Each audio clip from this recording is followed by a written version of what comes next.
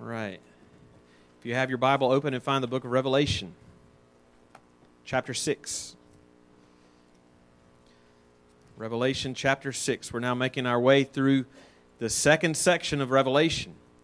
The first was the first three chapters, dominated mainly in chapters 2 and 3 by the letters to 7 different churches in Asia Minor. And we're now firmly into the second section, which runs roughly, I say roughly, through chapters 4 through 7. I say roughly because this morning you'll see in chapter 6 the heading is the 7 seals. When you read the chapter, you only find 6 of them.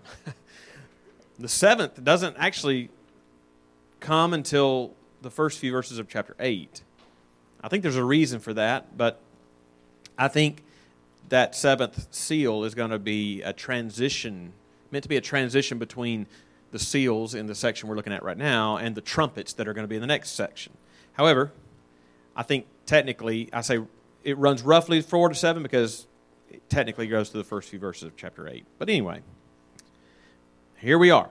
And we've already looked at chapters 4 and 5 in this second section. Pastor Brian taught on chapter 4 a couple of weeks ago, and we looked at chapter 5 last week. And they, just to review, those two chapters together present us a picture of all of creation from the aspect and from the vantage point of heaven. The whole is 2 chapters, but presenting one scene around the throne of God, and what the cherubim and the heavenly host are singing to him around his throne, the statements that are made in those songs revealing just all of creation from the vantage point of heaven. And so I say that to say, when we come to chapter 6 today, and you will read it in just a minute, you understand the imagery that's presented in it in these seals that are broken on the scroll, and what those seals are intended to convey and represent. You'll appreciate all the more that chapters 4 and 5 focus so heavily on the sovereignty of God over all things, and His goodness. Because like I said, I've said this many times, but some of you are here for the first time. So each of the Revelation is 22 chapters, but it's not a linear book. It's a cyclical book. And 7 different sections in Revelation, each of the 7 sections covering the same period of time, that period of time being between the first coming and the second coming of Christ. Usually early on in a section, there is some mention of an event that was early in Jesus' first, or it was in Jesus' first coming. So there's a reference to the cross or to the resurrection or even to the ascension. That's first coming stuff. And at the end of a section, there's a reference to things associated with His second coming, like His coming, like the second coming, or like the judgment at the end of the age. Which means that's the bookends of each section. And in between is a description of life in the world, this present world for the church between those 2 times. And it's because of that structure that we know that Revelation is not a book merely about the future. It's not. We can almost come with that gut instinct that that's what Revelation is, that Revelation is just a book about the end times. Revelation is just a book about the future. And so it's a book that is really relevant only for the super curious, but that's not true. It's not true. It is as much a book for us as it was the believers in the first century and in every age until Christ returns. And so I say all that to say today we're in the middle. Chapter 6 is in the middle of the second section. And so what we find in it is a description of life for the church, us, throughout the period, the church age, that whole period of time between the first coming and the second coming of Jesus. We wait for the return of Christ. And this chapter, Revelation 6, is sobering. What we're going to read and see here are the conditions that Christians in every age, not just right before Jesus comes back, in every age, what Peter and Paul experienced, what we experience, what Christians will experience until Jesus comes again, the conditions that Christians can expect until Jesus comes back. But this chapter is sandwiched between chapters 4 and 5 and chapter 7, which is another scene in heaven and the victory of the Lamb. We're reminded in chapter 6 not to lose heart or to forget that Christ is sovereign over all things. He will return one day and set everything right. So let's read the chapter and then we'll dive a little deeper into it. Revelation chapter 6. If you found that place in your Bible, follow along with me as I read beginning in verse 1. Now I watched when the Lamb opened one of the 7 seals, and I heard one of the 4 living creatures say with a voice like thunder, "Come!" And I looked, and behold, a white horse, and its rider had a bow, and a crown was given to him. And he came out conquering and to conquer. When he opened the 2nd seal, I heard the 2nd living creature say, "Come!" And out came another horse, bright red. Its rider was permitted to take peace from the earth so that men should slay one another. And he was given a great sword. When he opened the 3rd seal, I heard the 3rd living creature say, "Come!" And I looked, and behold, a black horse. And its rider had a pair of scales in his hand.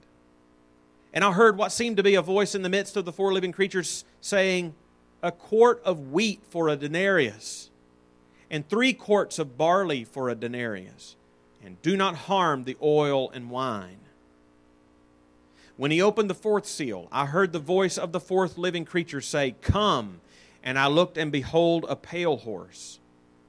And its rider's name was Death, and Hades followed him. And they were given authority over 1/4 of the earth to kill with sword and with famine and with pestilence and by wild beasts of the earth. When he opened the 5th seal, I saw under the altar the souls of those who had been slain for the word of God and for the witness they had borne. And they cried out with a loud voice, "O sovereign Lord, holy and true, how long before you will judge and avenge our blood on those who dwell on the earth?"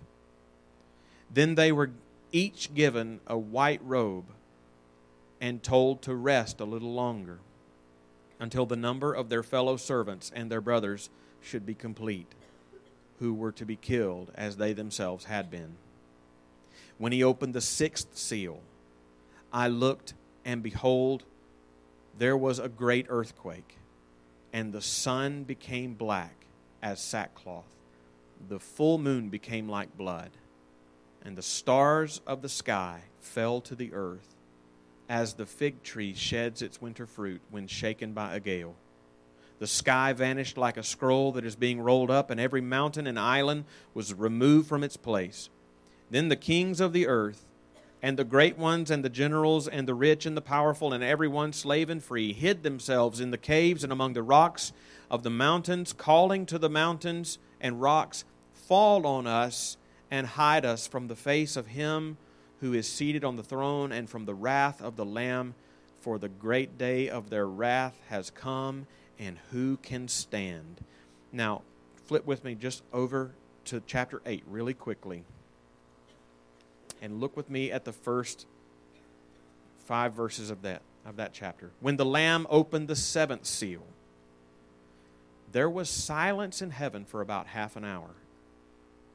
Then I saw the 7 angels who stand before God, and 7 trumpets were given to them.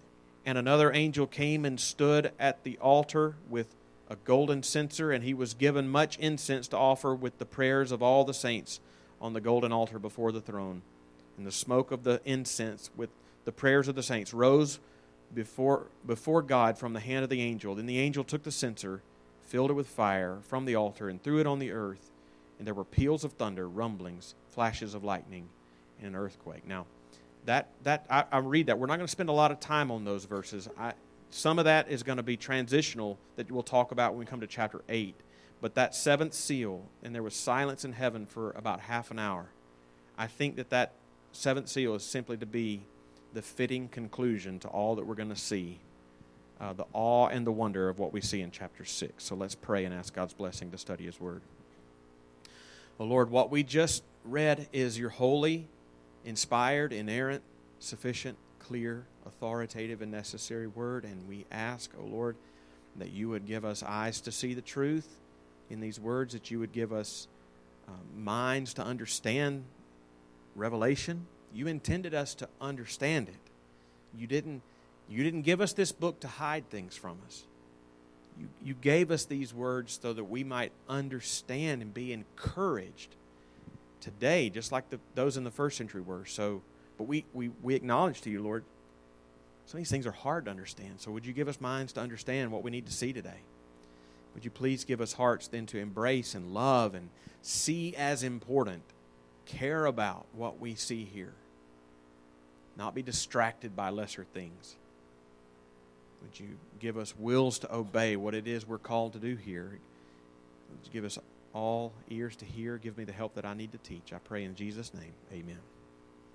All right, before we dive into the details of this chapter, I just want to point out that this chapter confirms that Jesus was exactly right when he spoke with his disciples in the upper room just before he was crucified, arrested and tried and crucified, convicted. Among other things, he told them in John 15:20, "Remember the word that I said to you, a servant is not greater than his master. If they persecuted me, they will also persecute you." And we see the truth of that statement played out in the visions of chapter 6. You'll recall, if you were here, that in the last chapter, in chapter 5, we encountered a scroll. You remember what that scroll represented? The scroll represented in chapter 5 God's eternal plan for the world, the unfolding of human history between the time of the first coming and the second coming. How it's all going to play out. That's what's written on this scroll. And while the scene was in heaven, that scroll was presented as sealed up, unrevealed, unexecuted. They're crying out, who is worthy to open the scroll? Meaning, who is worthy to bring about and execute, not only just reveal, but bring about and execute God's intended purpose for His people and the whole world. And it was Jesus Christ who was worthy to do that. And it's in this chapter that he begins to open the seals. And there are 7 seals, like we just saw, that seal up the scroll. Of course there are. Everything's 3, 7, 12. But each of these seals that are going to be broken, most of the seals, represent the gradual unfolding. Not just particular events, but general truths that are going to characterize this whole period of time between the first coming and the second coming of Jesus, between now and the end of history, and God's ultimate plan and purpose for it. And as the seals are open, they reveal some devastating realities. I think the most sensible way of looking at this, if you're taking notes, here's how it's going to go.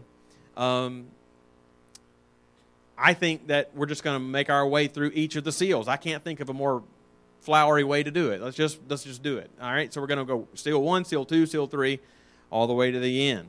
And again, the 7th seal won't be till chapter 8, but we'll deal with that more in depth later. So with that, let's take a closer look. Seal number 1. As Jesus opens the first seal, one of the 4 living creatures, that I believe those 4 living creatures are cherubim. I get that from what we see in the Old Testament book of Zechariah. But that cherubim breaks the first seal, and he declares the vision that he sees as a result of the breaking of this first seal, and he sees a white horse. And that white horse had a rider, and the rider had a bow, and a crown was given to him, and he came out conquering and to conquer. I don't think there's any doubt that this first image represents Jesus himself. Okay? Why? How do we know that? Well, for one thing, the white horse mentioned here is mentioned again in Revelation 19, and it's most definitely Jesus. When he comes on the white horse in chapter 19, he's got a sword coming out of his mouth and a name written on his thigh that nobody knows but himself, and he's King of Kings and Lord of Lords. It's Jesus. If it's Jesus there, it's Jesus here. Okay? And secondly, here in verse 2, the writer is given a crown and he conquers. Now, we already saw that language of conquering, we saw it last week in chapter 5. That language of conquering has to do with things that Jesus did in his first coming. Look, for example, in chapter 5, verse 5. And one of the elders said to me, "Weep no more. Behold, the Lion of the tribe of Judah, the Root of David, has conquered, so that he can open the scroll and its 7 seals." And so that's language, and that you can see the Lion of the tribe of Judah. Like that whole language is first coming language. The one promised in the Old Testament to come from the tribe of Judah. The Lion in verse 6 described him as a lamb who was slain. So in chapter 5, this conquering had to do with his death and his resurrection.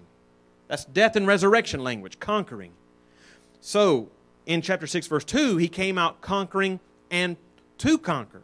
So with this first seal opened and revealed, to me it becomes clear that this is the text itself telling us that what follows are going to be events the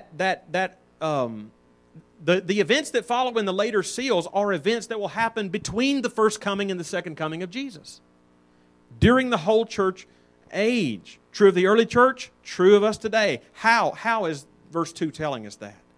Notice again, verse 2 specifically says that he came out conquering and to conquer. That's not just describing one past event. He came out conquering. So that first conquering, he came out conquering. That is a conquering that is already established. Right? But he also came out to conquer, which is a future reality. Okay? So, I think that's the text itself telling. When he came out conquering, that's first coming language. Cross and resurrection has already happened, so he comes out conquering already. And this is not just Revelation telling us this. Elsewhere in the New Testament, we read conquering-like language associated with his death and resurrection. So, for example, if you're taking notes, Colossians 2, 14 and 15. Colossians 2, 14 and 15. Verse 14 says, of Colossians 2:14 says that Jesus canceled the record of debt that stood against us with its legal demands. This he set aside by nailing it to the cross. What's verse 15 say? And in so doing, he disarmed the rulers and the authorities and put them to open shame by triumphing over them in him. Triumphing, conquering through his death. Hebrews 2:14. Through death, Jesus destroyed the one who has the power of death, that is, the devil. Conquering language. Destroyed. Triumph. That's death language. But he also, according to the New Testament, triumphed and conquered through his resurrection. Romans 1:4. Romans 1:4 declares Jesus, quote, to be the Son of God in power by his resurrection from the dead. In power. He's always the Son of God, but now by virtue of his resurrection, he's the Son of God in power. In what way? Because now by virtue of his resurrection, as he says in Matthew 28:18, all authority in heaven and on earth has been given to me. God has always had all authority. Now the God-man has authority. Right?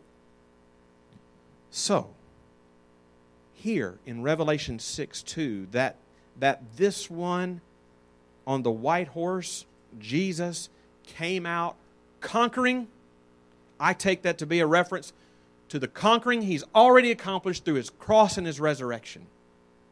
things associated with the first coming of Jesus. But it doesn't just say, does it, that he came out conquering.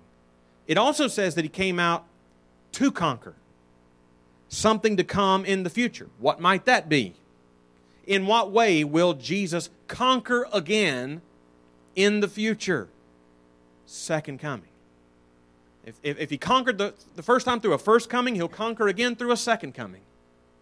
So right off the bat, in the opening of this first seal, we are reminded, before any other seal is broken, we are reminded that Jesus is conquering. He has conquered by His cross and resurrection, and He will conquer again when He returns at His second coming, which is going to be described at the end of this chapter.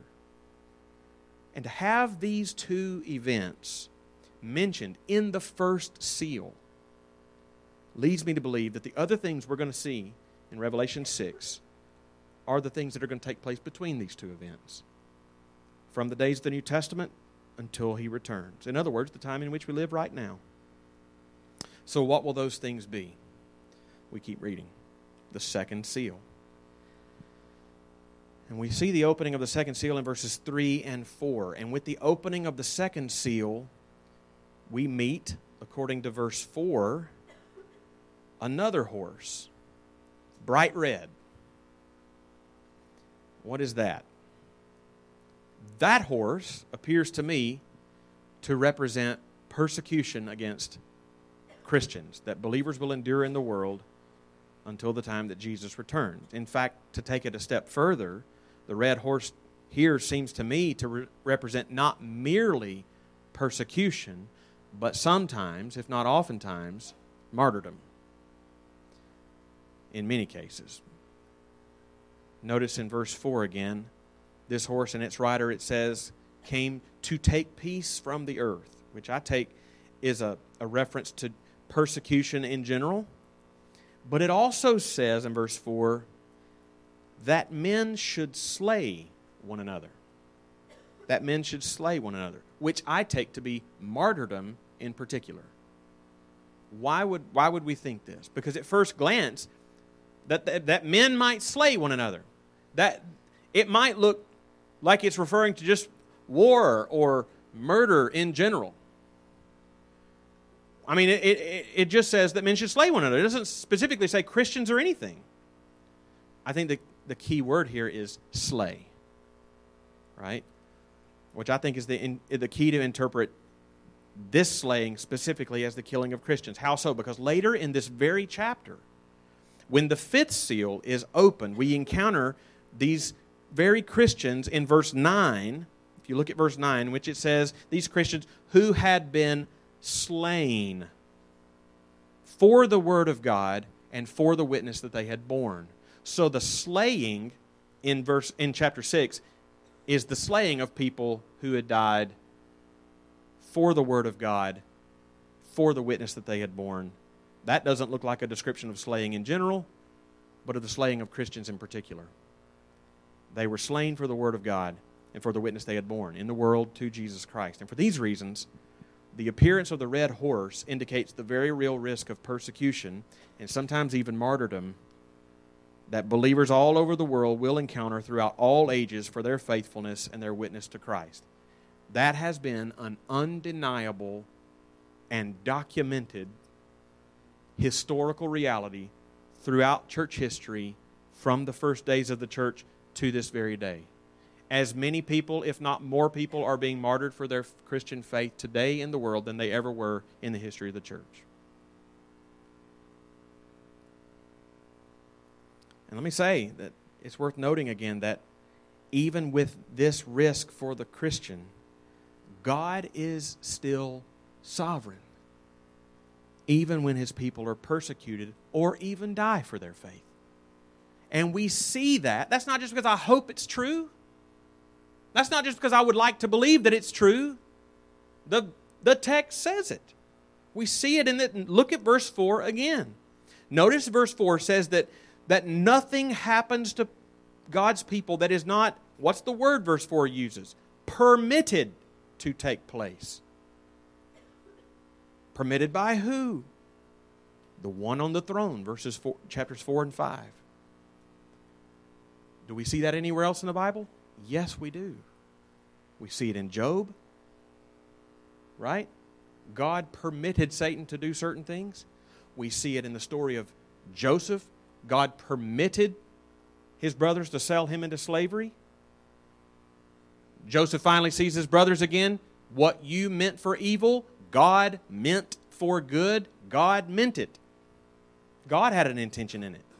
He permitted it for His own holy and good reasons. And so just with Job and just with Joseph, God has a good purpose, and that good purpose is amply described in the book of Revelation, time and time again. So the second seal represents the persecution and even martyrdom that Christians will face until Jesus returns. And that brings us to the third seal,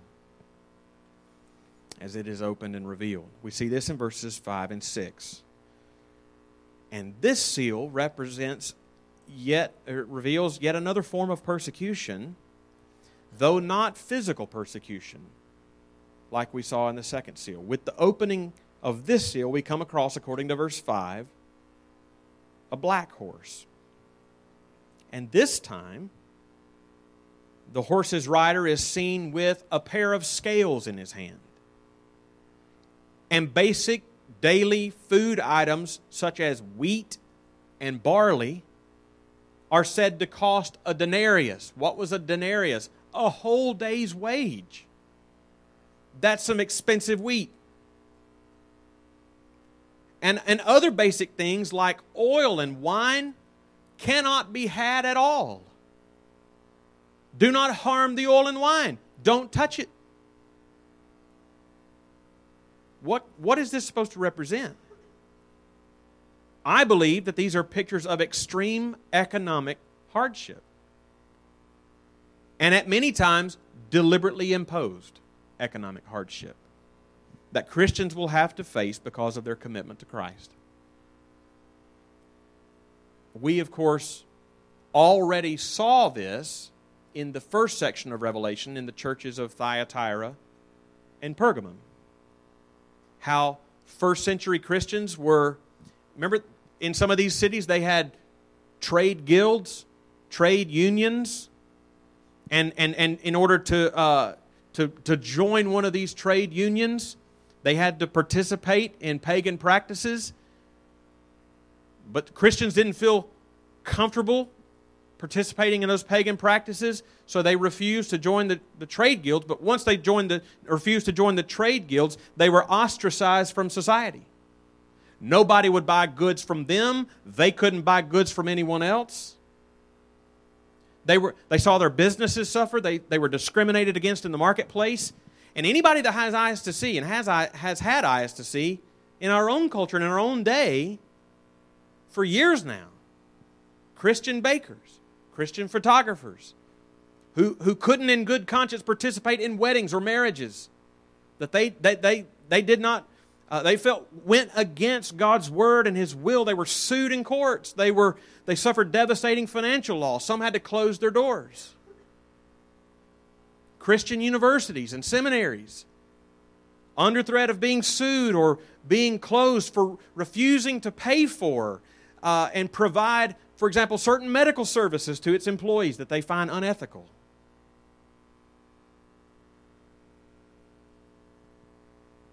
It happens more than we realize. And it's happening with gaining speed and strength. And it's yet another form of persecution that the church will endure until Jesus returns. And on top of all this, we come to the fourth seal, which reveals yet another hardship, verses 7 and 8. And when it's broken, it reveals in verse 8 a pale horse, and its rider's name is Death, and Hades followed with him. The grave followed with him.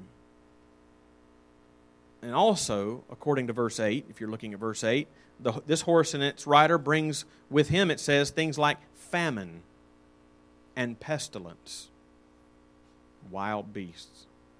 That kind of description to me doesn't seem to represent necessarily hardships and affliction that is specific to Christians. but rather hardships and afflictions that come to every person. That we live in a broken and fallen world, Christian or not. I mean, are Christians the only one that experience famine? Are Christians the only one that experience pestilence? No. Because we live in a world that's broken by sin, Christians will suffer general hardships, as in sickness and in death and tragedy. In addition, the tragedies and the afflictions that are common to man, Christians will experience those in addition to the additional specific hardships and persecutions that come specifically because we're Christians. Everyone in the world suffers hardships, but there are additional sufferings that Christians face specifically owing to our faith. So up to this point, as the seals are broken and the scroll of human history unfolds, all we see so far is suffering and hardship for those in Christ. But what is to be the end of all this? We begin to find the answer in the fifth seal, in verses 9 through 11. It is not surprising in the slightest if we have felt the gravity and the weight and the sorrow and the suffering of the second, third, and fourth seals, that when we come to the fifth seal, we find those Christians who have died for their faith, that is from the second seal, crying out to the Lord. We see that in verse 10. In that verse, they are crying out, "O sovereign Lord, holy and true, how long? How long before you will judge and avenge our blood on those who dwell on the earth?" How long? If you're a frequent reader of the Psalms, that is a common refrain. How long, O Lord? It is not... That ought to be encouraging in and of itself. Okay? I mean, it's never... When times are good, we never go, "How long, O God? Will I have to endure this wonderful time?" It's always in the midst of suffering. And how encouraging is it that the Bible itself not just gives us permission, but gives us example of people being utterly honest with God. How long? And God doesn't take that as an affront to His goodness. How long? But you don't need to overlook in the question presented here how the Lord is addressed in this prayer. I mean, they're crying out, "How long?" But they're also addressing this one as, "O sovereign Lord." These are the people who have given their lives to the point of death. They died. They were slain. And they still do not question the good sovereignty of God over their lives, inasmuch as He's sovereign over all things. We saw this as early as the second seal, in which the persecution was under the permissive. Its writer was permitted to take peace from the earth, that men should slay one another. This was under the permissive direction and purpose of God. We also saw this sovereignty pictured for us in chapters 4 and 5. Christ being depicted as seated on a throne. Every creature in heaven and on earth and under the earth recognizing His lordship. We don't need to miss how in Revelation their understanding of God's sovereignty does not lead them to expect exemption from hardship, exemption from persecution. But it most certainly gives them hope and rest in the midst of a hardship. Which is more comforting? To find yourself in an unspeakable tragedy and find out God had nothing to do with it, or that He was sovereign over it, you just don't understand His purpose yet. That would be frightening to me if I found out God had nothing to do with it. If God had nothing to do with it, how can I have any hope that He can get me out of it? how much less hopeful would we be in our suffering if we had no hope that God were sovereign on His throne, directing the course of events of our lives according to His good purpose. But this is precisely the hope expressed in verse 10 in their cry, even as it cries out for greater understanding. How long? And this has been a cry from believers since the days of the New Testament, since the days that Jesus ascended back into heaven after acknowledging His disciples. Jesus said, in this world you'll have trouble. From that day on, how long? But having promised to return and judge the world, His people, on that basis, hopefully ask, how long? When will it finally end? How will it end? And that's revealed in the sixth seal. The opening of this seal begins in verse 12, and it runs through the end of the chapter, which indicates the importance of it because of the amount of space devoted to it in this chapter. There's more words of description of this seal than in any other seal. And with it, the curtain begins to be pulled back to reveal the judgment of God and the vindication of His people in His great name. This is a description of what will take place at the second coming of Christ. How do we know? Because verse 16 calls this event the wrath of the Lamb. And it's a truly horrifying scene that is depicted. With the vision of this sixth seal, John sees six objects that describe the cataclysmic judgment. 6 objects. You can count them. In verse 12, he describes a great earthquake. The sun became black. The full moon became like blood. Verse 13 says, the stars of the sky fell to the earth. Verse 14 says, the sky vanished, and every mountain and island was removed. I mean, can you imagine any more cataclysmic events than those? And think whole Bible with me, okay? Think whole Bible. Can you see in that description right there the contrast with Genesis 1? The Bible begins in Genesis 1 with the orderly putting together of all these things. And God saying, this is good. But with the curse of sin and the judgment coming on all those who have stood opposed to God and His people, in the end, all of these things will come undone. And all these things will be destroyed. And at this point, too, John doesn't just see objects, but 6 classes of people. 6 classes of people. And he ranks them in verse 15 from highest to lowest. He mentions kings of earth, then great ones, then generals, then the rich, then the powerful, and finally, everyone else, slave or free. In other words, no one outside of Christ, no one outside of faith in Him, no matter their station, no matter their privilege in this world, will escape what verse 16 says calls the wrath of the Lamb. And in fact, John says also in verse 16 that day will be so terrifying for unbelievers that all of those groups will try to hide. They will try to hide themselves, quoting verse 16. In the caves and among the rocks and the mountains. Verse 16, calling to the mountains and the rock, fall on us and hide us from the face of Him who is seated on the throne and from the Lamb. Utterly terrifying when you think about it. What are they doing? These people in that day, they're trying to seek refuge from the strongest and seemingly most secure earthly things.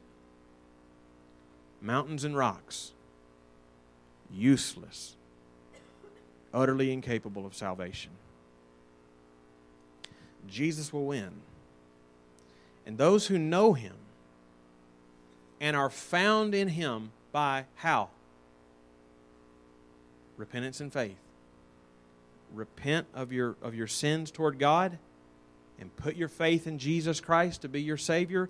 Those who are found in Jesus by repentance and faith have nothing to fear of that day, every reason to hope and rejoice in that day, as we'll see in chapter 7. There's a whole lot of reasons to rejoice.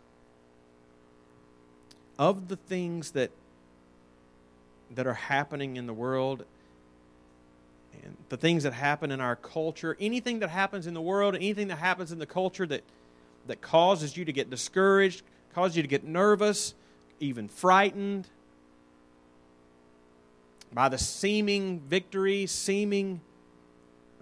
sin and power of sin and evil in the world, just remember, from our vantage point down here on earth, the scroll hasn't fully been unrolled yet. Right? The end is going to be the best part. Let's pray.